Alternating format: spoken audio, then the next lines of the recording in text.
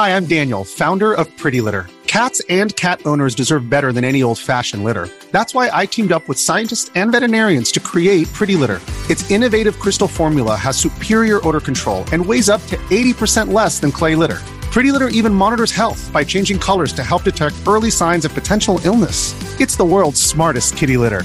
Go to prettylitter.com and use code SPOTIFY for 20% off your first order and a free cat toy. Terms and conditions apply. See site for details.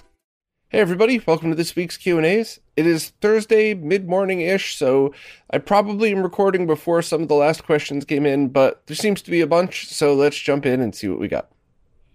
First up, Oliver Clare said they recently found an Xbox 360 in their local electronics recycling center, which is odd because cosmetically it's almost in mint condition and fully boxed. They do want to sell it, but haven't sold secondhand hardware before and want to do it ethically. So are there any advice or tips on what tests that you could put it through in order to be able to advertise it as fully working? So that's a good question, and that kind of brings up a debate. But let me answer your question first, and that if it were me personally and I were in a situation like that, the first thing I would do is take compressed air and blow out all of the vent holes just to make sure any dust that had built up is filtered out of there.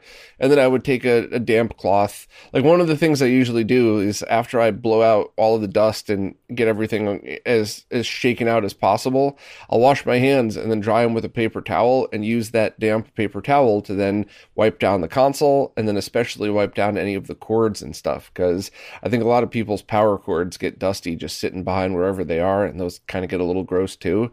So, unless it's very dirty, I wouldn't go crazy, but a wipe down seems fine enough. Then I would power it on, play a game on it. And by play a game, I don't mean like finish a 60-hour game. I mean just like play a round of something, just to make sure that the disk drive works, that you get video, you get audio, all of the basics are there. And then look and listen. Is the drive spinning up 4 or 5 times and before it reads it? And, is there a clanking inside? Is there a rattling? Something, is there something noticeably wrong with it?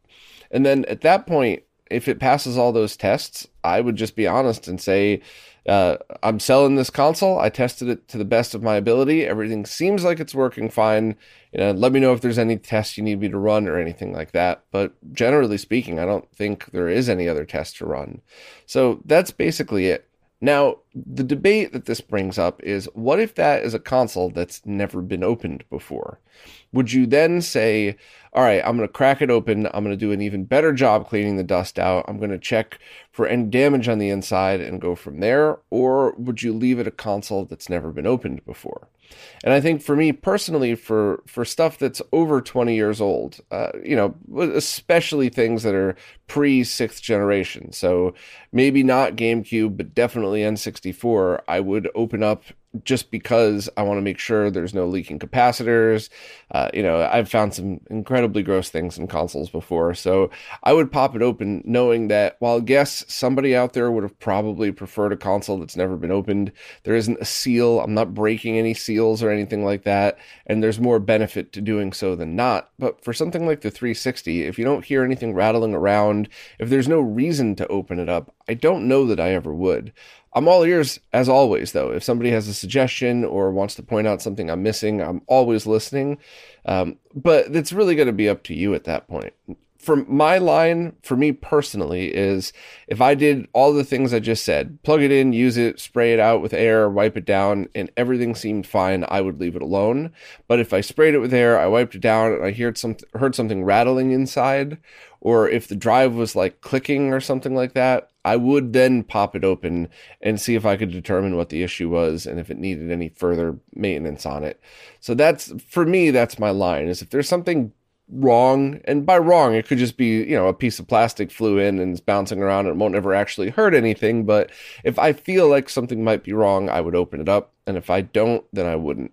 The only exception would be things where there's going to be an issue, like original Xbox with the leaking capacitor and stuff like that. So, I guess that's my thoughts on that one, but anybody please chime in if I've missed anything, because, it's so often the responses I get from these remind me of stuff that I forgot about or never heard about. So please let me know if I'm missing anything, but I think that should be it. The Remora just wanted to clarify a question from last week where they talked about wanting a cartridge shell for an MVS game that makes it look like an AES game for the purpose of having a consoleized MVS at home. So the MVS arcade boards were Neo Geo arcade boards that used a different cartridge than the AES home console. So even though it's the same game, it's a different cartridge, and the MVS ones were very bland with just one boring label on the back because they were designed to go inside arcade machines where no one would ever see them. You just need to know what game it is with the label on the back. So I totally understand the need and the desire to make that look flashier, especially if you've gone through the trouble of consoleizing an MVS to make it look like an AES for home use. And by the way, I get a lot of questions about why you would want to do that. The main reason is cost of games, because MVS games are generally a lot cheaper than AES games, and also for people that might have an arcade setup. So you have a stand-up, big red arcade cabinet, but you also have a super gun that you want to use in a different environment. Now you could use the same games on both. Or you have a friend with an arcade machine and you have a super gun, or whatever it might be. But if you're in that situation where you took the time to make something really nice, like the Open MVS, I understand why you would want to make it look like the home version of the cartridge. And I don't think there's a safety issue because I don't think they'll fit in each other's cartridge slots. So it's not like somebody could take an MVS game in an AES shell and accidentally put it in an AES.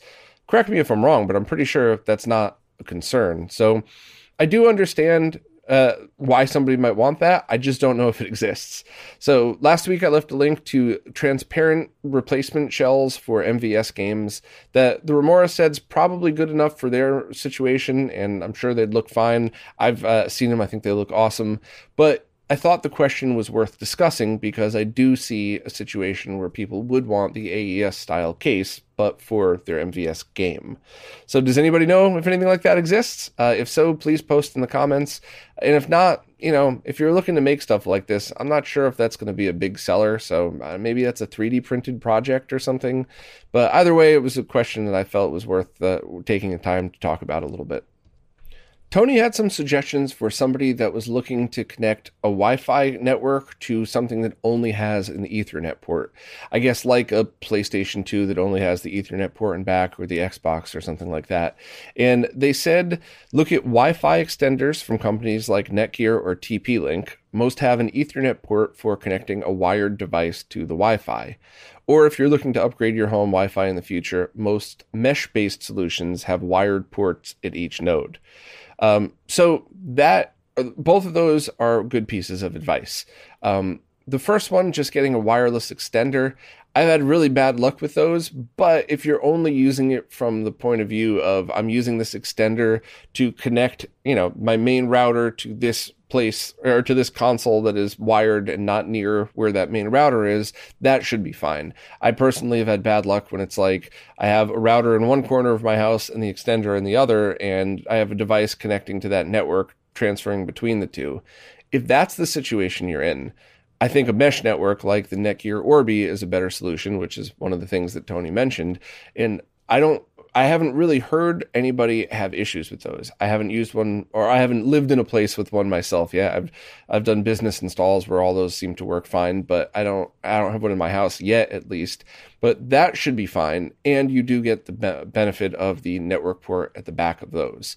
So that would be a better idea, but that's pretty expensive. So if you wanted to do that, spend your money however you would like, but it's in my opinion that if you wanted to redo your wireless network in your house, and oh, by the way, I also want to connect wired devices to the wireless network, that would be a great solution. You could even put a switch into one of those and connect as many consoles as you want to that. Obviously, I wouldn't turn them all on at the same time, but just saying, you could wire everything in. But I would only go through the mesh network solution if you planned on wiring your entire house or redoing the wireless network in your entire house anyway. The other thing too, if any of my fellow IT nerds are out there, I'm kind of in a weird situation where my house is all wired, but I want better wireless coverage for everything around it, especially outside for when the nicer weather comes, so I could bring my laptop outside and still connect at full speed. So I wanted the opposite. I wanted something like the Netgear Orbi mesh network, But instead of using those network ports in the back to connect wired devices, I wanted to plug those all into my network and have different nodes. So would I need to go to a pro solution like that? Would I need to go to the Ubiquiti or, I'm trying to remember all the names of the stuff I used to install, but do I need a pro solution like that that's designed to be wired, or can I take something like an Orbi mesh network and change a setting so that they're all pulling the internet connection from Ethernet and the Wi-Fi is only just for coverage, not for sending back and forth? Or with a mesh network, does that even really matter? The last time I really dug into those was like Z-Wave and for home control and stuff like that. So not only is that dating me as a person, it's also nerd years dating me right there. But if anybody knows anything about those and has some real experience with them, that's the person I would love to respond to this. I don't mean to be disrespectful, but there's a lot of very well-intended people that say, oh yeah, my cousin has one of those and it works fine, but they don't have real hands-on experience. So people that do, especially us nerds, always have a thought or two on something after installing it and using it. But yeah, sorry, Tony, to take your answer and turn it into a question for my own personal use, but who knows, maybe my fellow nerds would be interested in that as well. Couple of things from Jason Guffey. First, in the discussion about taking OEM Xbox 360 cables and modding them for other things, Jason wanted to try making a SCART cable with them since they have all of the connectors you would need. YPBPR, left, right, and also composite. So there's your sync right there. I think that would be a great do-it-yourself project. And, Jason made the joke, they're not looking to compete with cable manufacturers. They're just doing this for a fun project. And I totally get that. I just would also think about what it is that you're looking to accomplish, because you might be able to do exactly that, but now build yourself a pretty cool tool. So for something like any device, like an Extron Crosspoint or one of those Otaku switches that also has the RCA inputs, you could take exactly what you just described, take the Xbox 360 end and wire that into a SCART connector, and now you essentially have yourself a SCART to RCA adapter. It's not changing the signal, it's still RGBS left, right, ground, but now you have them individually broken out, which could be helpful in many different scenarios. Now you asked, is there any cheap SCART cable you can get where you could just use the leads? I would check AliExpress for something like that. And I think even Console 5 has cables listed as like cheapo cable, this is not shielded, for exactly what it is that you're trying to accomplish. But depending on where you're located and the time frame for this is a great use for AliExpress parts, because, ordering 5 and then using the cheapest shipping might cost you $6 and it might arrive in 3 months, but whatever. So that's certainly a good use for it. But yeah, I would definitely look into this to see what exactly you could use this for and if it would benefit you.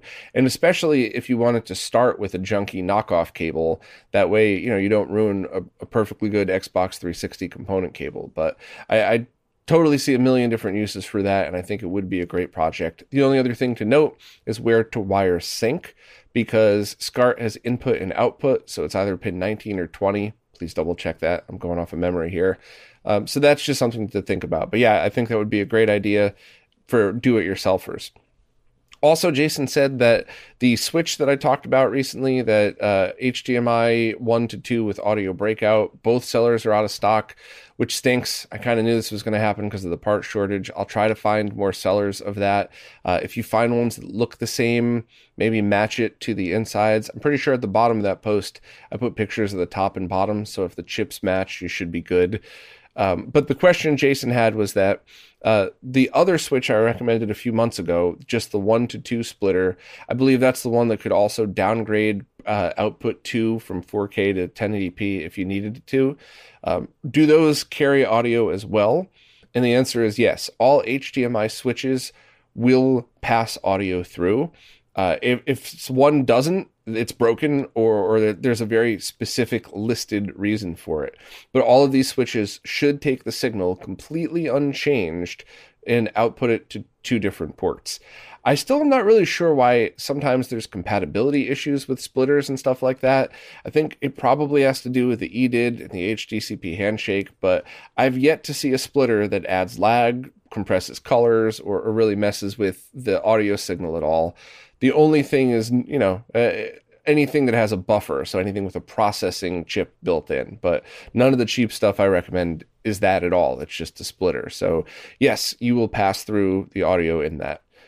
Jason has one more question, but I'm going to answer that separately. So Jason also mentioned the discussion from the roundup this week about how I miss weird looking PC cases and how I like taking stuff and putting it into other stuff. And Jason reminded everybody that those transparent shells from Retro Gamer Store might be a really cool option. Now, normally I don't like taking original console shells and hacking them up to do other things because there's a finite amount of them laying around. Everybody knows I like no-cut mods for this exact reason, but the bottom line is your consoles are yours to do with whatever it is that you would like to do with them, and no one has a say in that. So if you want to mod those, cool. But getting an aftermarket shell is the perfect way to do it.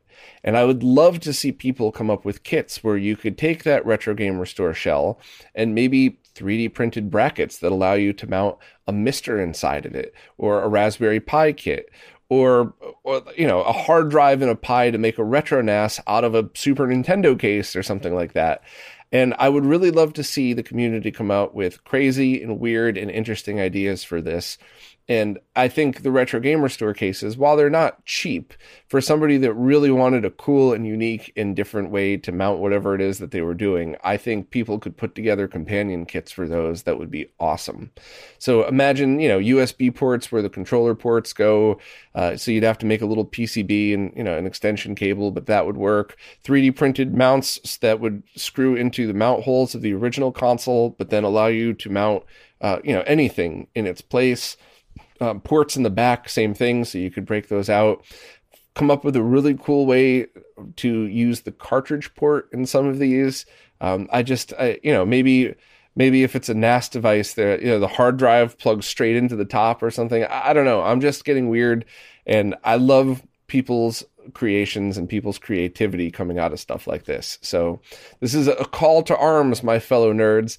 Anybody who feels like doing this stuff, I would love to see any projects that you have. And anybody that comes up with something cool, at the very least, if I see it in front of me, I will definitely retweet you, just because I think this is the perfect storm for somebody that wants something weird. You don't have to hack up or utilize any original consoles, broken or otherwise. And you get something really cool, and it's totally unique and different. And now I'm going to start thinking about how I could kind of apply that to any of the weirdness that I need. The stuff that I'm specifically thinking of, I don't think I could fit everything I need in a console case, except for something like a Mister. I think that would be really cool, or a Pi or something like that. But I'm really looking forward to see what people come up with this stuff. So good suggestion, and I can't wait to see if anybody does anything like that. Adam Ant is looking to create a new folder on their Retro NAS for a platform that's not currently supported. And the short answer is just create a folder and dump your ROMs and don't worry. But there are a few maintenance-related things that I think you'd probably want to familiarize yourself with in order to get new features, tweaks, and other stuff like that. But I just wanted to start by skipping to the end just to let you know there's no crazy procedure to worry about. But the first thing that I would recommend is just make sure RetroNAS is updated to the latest version. Now, I'm pretty sure if you need to update, you could just do so while files are being transferred, but I'm a paranoid nerd. It's my opinion that if your files are being transferred down the line from one computer to your RetroNAS, wait till that finishes to update it. But to update, all you have to do is launch it. And depending what version you're on, the easiest way to do it might be going back into Cockpit, clicking on Terminal, and just hitting the up arrow, which should be the last command you ran, which would most likely be launching RetroNAS. But after you're on the version as of about today, in order to launch it again, open up a terminal and just type RetroNAS. That's it. It's pretty cool. Just type that and hit enter. When you launch it, you'll see it go through the update process, and that will add new features that's been added, new tweaks, things like easier way to launch it. But one of the things that also happens is folder sorting and new folders being created. Now, I want to very hard stress that nothing is destructive. So if you have a bunch of ROMs and the folder structure got moved around, everything's fine. You didn't lose any ROMs. You didn't lose any time copying things over.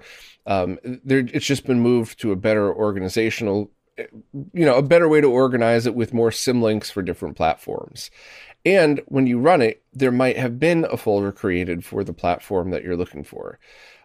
If you created a folder manually. So let's say today you create Philips CDI and you dump all your games in there, and a couple months from now, that folder is part of a new update. You might end up with two folders. Maybe CDI is the one created by RetroNAS and you created Philips CDI. And if that's the case, just dump all the stuff from yours into the auto-created one and delete yours. Also, I'm pretty sure manually created folders don't get auto-sorted, so you wouldn't have to worry about any of that.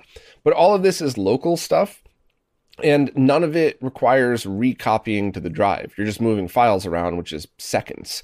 So, that's why I just wanted to start out by saying there's all good news here. I didn't want you to get halfway through the section and go, oh crap, what did I get myself into? Nothing. It's all good. Also, for all the rest of that stuff, the new features, the new things that are being added, it's all non-destructive. And so you don't have to worry about any of your ROMs being on there. And even if for whatever crazy reason you decided to move your RetroNAS to a different setup or a different device, whatever's on that hard drive is still going to be the same wherever you move it. Or let's just say for whatever reason, you just don't want to use RetroNAS anymore. Now you just have a Linux formatted drive with all of your stuff on it that could be read anywhere. So I just wanted to make sure that I stressed that to anybody who's unfamiliar with the platform. All of this stuff is non-destructive. The ROM drive, or the storage drive, if you will, is just organized, never deleted. So worst comes to worst, just create a folder and you'd have to manually deal with it. But hopefully most platforms will be in there, because I think for stuff like, for things that aren't currently supported on Mister, let's say, might be on software emulation. So I think more and more folders for more platforms are being auto-created.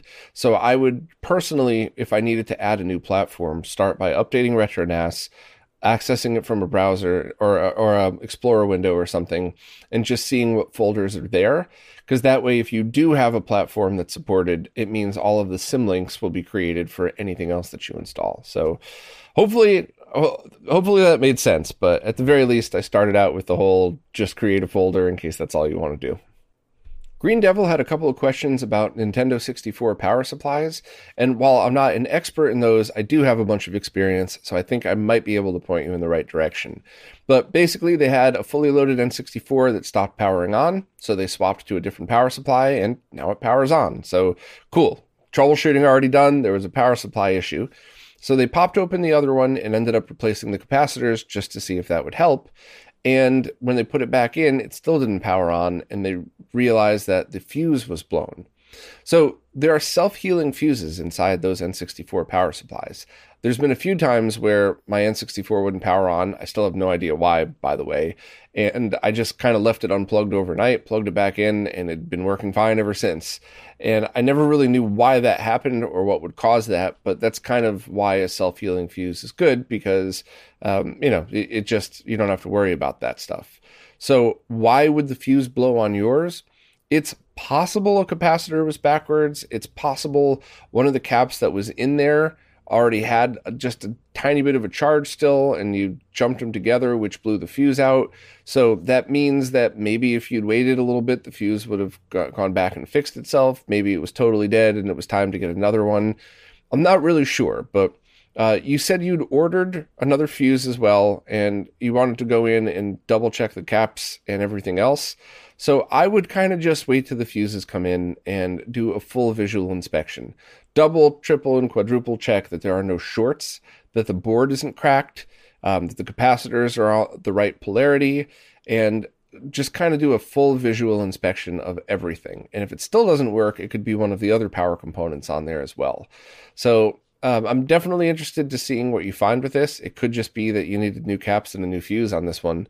But also I'm interested in anybody else's experience. Is this a known thing? Is this something that happens? Is there another part that's known to go bad on the N64 PSUs? They're generally pretty solid. So I'm kind of interested both in why it blew and what could be done to prevent that in the future. But so far, I mean, you've done all of the good troubleshooting steps, and let's just hope to see that whatever happens in the future fixes it permanently. Eric Hurley is looking for a budget-friendly capture card for use with original consoles via the OSSC or RetroTink 5X, as well as the Mister. They are not looking for reference quality captures. They just want to stream their games with their buddies on different platforms, and they'll be playing on a CRT and outputting to the capture card also. So I'm going to take the scenario of Mr. first, because that's going to be the easiest. So you have Mr.'s analog output going to your CRT. You have Mr.'s HDMI output going to your capture card. So my recommendation would be the cheapest capture card you could find on Amazon. I'm not being silly, even though I'm kind of laughing when I say that. I'm being honest in that those $18 Camlink ripoff capture cards are fine. They're not good, but for what you just described, it will accomplish exactly what you need. It would be a stepping stone, right? So if you say, no, this is perfect, I get to hang out with my buddies, I get to play, we laugh, that's great, mission accomplished, then you're out $20. Or if you say, you know what, I love this, but I want to represent the games a little better because we all grew up with this and people are wondering why there's frame drops and stuff, and you start to get obsessive like I am, then you could upgrade to a better capture card. But now you have a spare, which is always a good thing, especially when you only have to drop $20 on it to begin with. You could kind of go from there and see which other ones you would like to use. The one downside of the cheaper one is I would recommend running it at 480p or 720p. And I think it says it supports 1080p, but it really doesn't. So you could then try to get another one of those cheaper ones, like the blue box from a couple years ago. But I think those have gone up in price to like 70 or 80. And that's the price point where it's, would you then just save a few dollars more and get a good capture card that you never have to worry about? And that's really going to be up to you. That's why I always say, let's start with the cheapest possible and see what you really think about how it works, and is the resolution okay? In the scenario of Mr., actually in all those scenarios, you just set the resolution lower because you said you're going to be playing on a CRT, so not a big deal. The only other thing I wanted to mention is with the OSSC or RetroTink 5X, as I'm sure you already know, you're going to want to split the signal before it gets to those if you're playing on a CRT. So GComp switch, GSCART switch are the easiest ways to do this because they're 8 in and 2 out, and it's safe to use both simultaneously. So if that's the situation you're in, same exact answer in that just set your OSSC to, or RetroTink 5X to the lower resolutions, plug it in the cheap capture card, and mission accomplished. If you don't have a way to split those, you're going to have to figure out something. So maybe it's you get one of those cables, like, for example, with the PlayStation, you could have a SCART cable with the composite video pigtail coming out of it so that you could play with light gun games. Well, if you get Sync-On Luma and the composite breakout, that means you could connect that RGB cable to your OSSC, take the composite and stick it to the CRT, and nothing's being split. You're just using two simultaneous independent outputs. So I could probably talk for the rest of the day about different ways to split signals. I just wanted to bring that up in case anybody listening didn't know. But yeah, my strong suggestion is always the cheapest possible capture card you could find, and then see what it does for you, see what you think about it, and kind of go from there. And for most people who just want to hang out and play games with friends, the $20 capture card absolutely does its job. It's not good, but it does its job. So hopefully that'll point you in the right direction. I'm not going to leave a link because those run out of stock immediately and they're all generic. So just search on a major retailer that would allow for returns in case something goes wrong, and just get the cheapest capture card you could find. Christopher Deo was looking for that live stream I did with those two 20-inch VGA monitors and couldn't find it on YouTube and Twitch. So Christopher was looking for where to find past live streams. That one I think is gone, and I'll explain why, because I obviously got this one wrong. But whenever I do a live stream that I think people are going to be interested in, and not everybody always is, but if I do feel like it's something that would be of interest to people, I either stream on multiple platforms and make sure it's archived on YouTube, or I save a local copy as I'm streaming so that if people ask, I could re-upload that to YouTube at a future date, even if I upload it unlisted or something and just put it somewhere else for algorithm reasons, whatever. I try to do that. But in the case of that 20-inch VGA monitor stream, I was sick, I needed to get some work done, and I figured, why not hang out with friends while I do that? And it turned out to be so much cooler than I thought. And even though it was the longest, most boring live stream I've done, people seemed really interested because people wanted to know the same answers that I wanted to know while I was testing these. So it was just kind of a cool thing to pour yourself a beer, a cup of coffee, water, whatever, and just sit back and, virtually be there with me testing those. And it turned out to be a lot of fun. And, we confirmed some stuff and it was pretty neat. And I didn't think anybody would ever care about that. So I obviously get that wrong a lot because I've done a few streams where I was like, oh, everybody's going to be so fired up. And like 3 people showed up. And I've done other streams like that where I think I even said in the, my Twitter post my Twitter post about it, like, this is going to be boring. Don't watch it. And a bunch of people were like, no, this is exactly the type of nerding we're looking for. So yeah, I got that wrong. I think that's gone. I don't think it's up anywhere. And Twitch only saves those for like 2 weeks, I believe.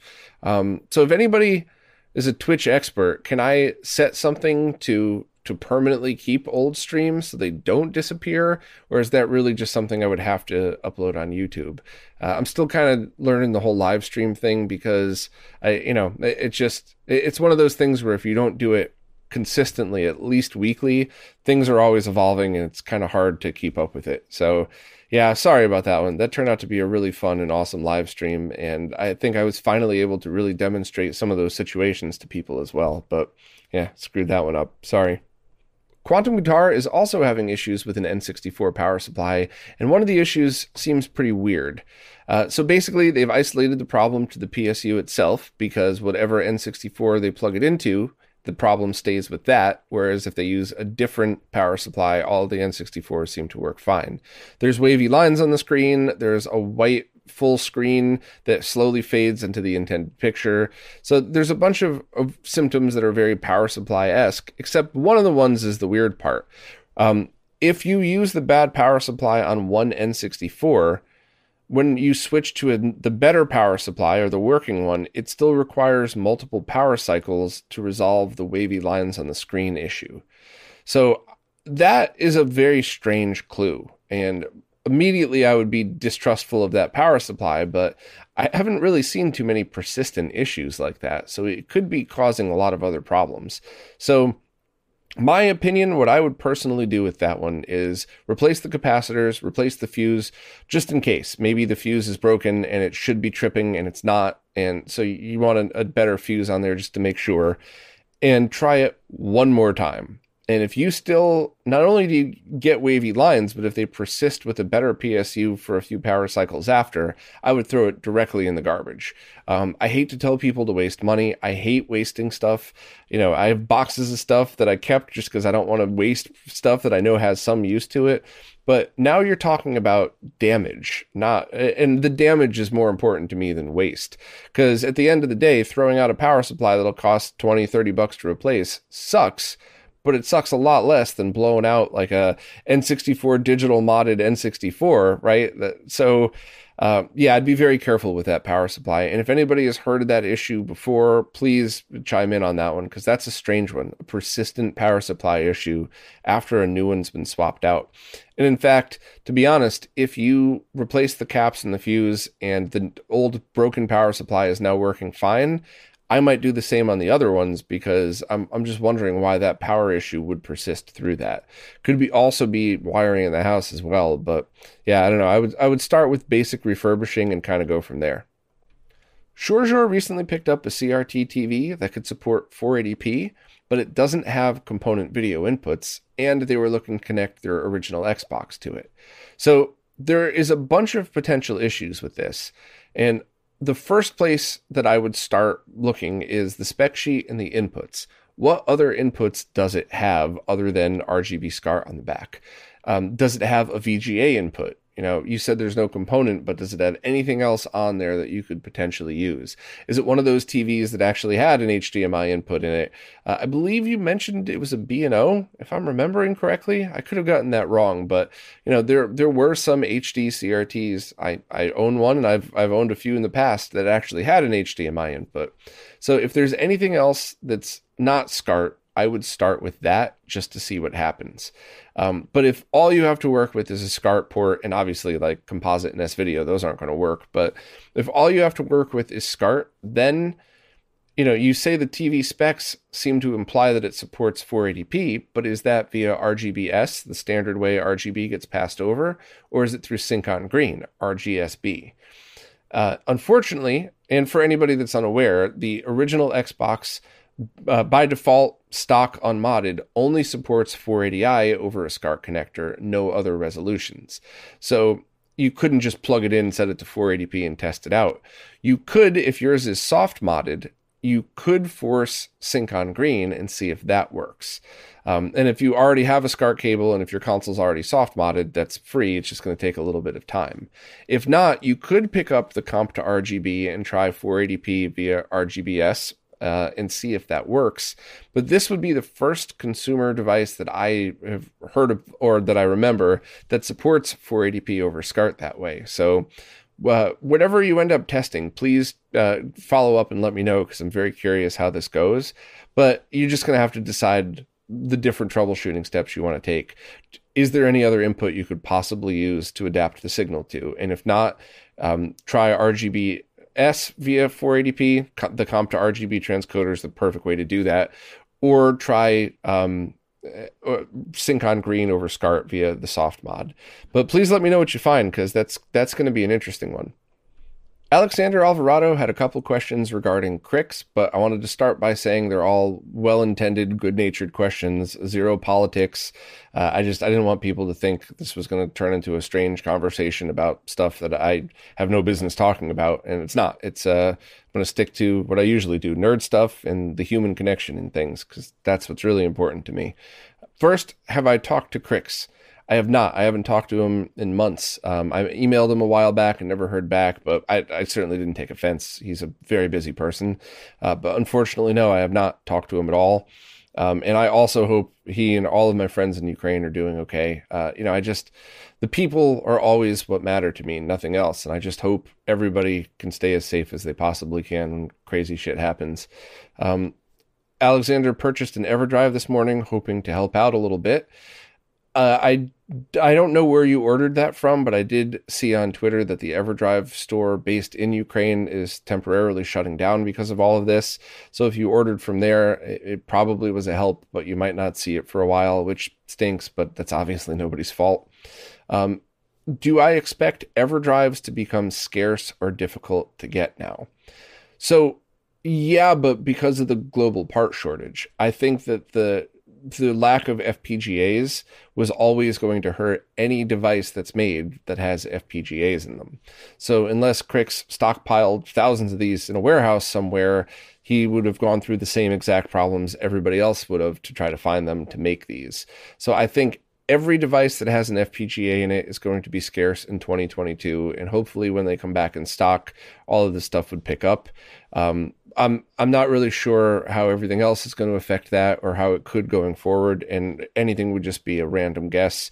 So I think it's more fair to just talk about the FPGA side, because that we do know, and it's a bad answer. There are none anywhere.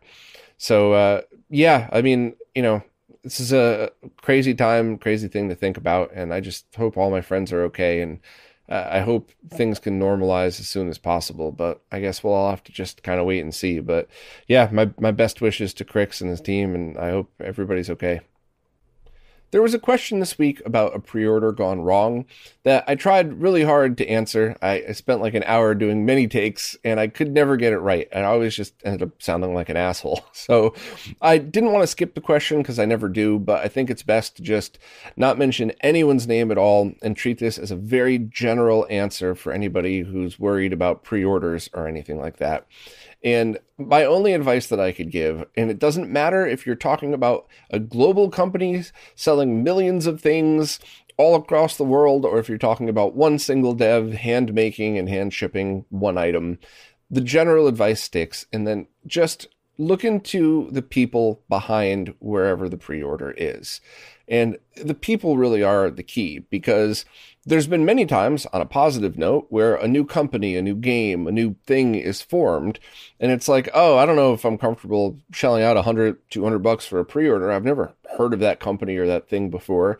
And then you look into it and you're like, oh, that's this person from there and that person. Oh yeah, they do pre-order stuff all the time. That's totally safe. And obviously if it's going through a store that has lots of experience handling pre-orders, sure, you're going to probably have delays. So there's probably going to be, bumps in the road, but it's safe because you've researched the people behind it.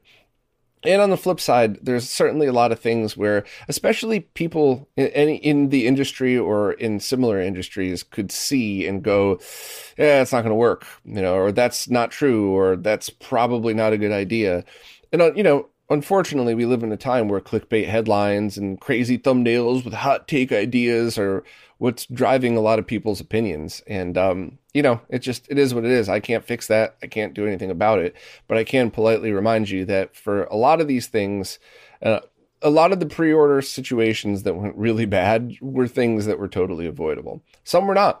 Some turned out to not be anybody's fault at all, and it was just a really awful thing. Sometimes it turned out to absolutely be the developer's fault, 100%, and they did or did not take ownership for it, and it sucks. But either way, I'm never going to stop talking about stuff that's pre-orders, because not only is it a good way to get stuff funded, I don't want to have that negative connotation towards those things. Just because one or two people screwed up a pre-order doesn't mean that I should apply that to any future pre-orders, even if it's somebody's first time doing something. But once again, just try to get your info from the right people and from people that have experience in this, because it's very easy to look at a situation and go, that person is a complete newcomer. I've never seen or heard of them before, but everything that they have listed shows that they're probably going to do a great job with this pre-order and it's safe. Whereas on the flip side, there's been a few times where there's been a large global company that took pre-orders and a bunch of us were like, this is never going to work the way they say it is. Don't waste your money. And of course, that wasn't the hot clickbait take, so nobody listened. And what a shock. Turns out that the nerds were right. So try to get your info from a good spot. Try to keep a level head and not get emotional, because I know it's really easy to pick teams or to really want something, so you get behind it, and just pick and choose where you want to place your money. And for me personally, I just want to say once again, I am never letting any of the past very few negative pre-order experiences stop me from putting my trust in new people. I just apply those principles and a little bit harder these days. And I learned from some of my mistakes, but I'm not going to shame somebody who's never done anything wrong for something that a completely unrelated person did before, which some people get mad about. You screwed up that one pre-order. Now, why are we going to trust you for this one? You don't have to. Ask other people who are in the know and get their opinion too. So hopefully that was a better way to handle it. I wish it didn't take an hour of outtakes to try to get this message out, but please let me know your thoughts on it. And if you have any questions like that, where it involves a situation like a specific company or person or whatever, I would try to word the question more generally, because I'm not out to get anybody. Everybody makes mistakes. Some people, unfortunately, it's real life, right? Some people are intentionally out to steal your money, but most aren't. Most are actually decent people, and I don't want to talk badly about anybody. So hopefully this was a good enough answer. So everything seems to have fallen into place with Whatnot, and I believe the first live stream is going to be this Saturday at 2 p.m. Eastern Time, so New York City time. And a bit of background for anybody who's unfamiliar with what I'm trying to do or Whatnot. Whatnot is a live streaming auction platform that I'm not sponsored by. Nobody's paying me to say any of this, but it's something that looks like what I've been wanting for a while, and that you could hold up an item, talk about it, and then start bidding on it right there and set a 1-minute bid time, 30-second bid time, whatever else. So people actually know what they're getting.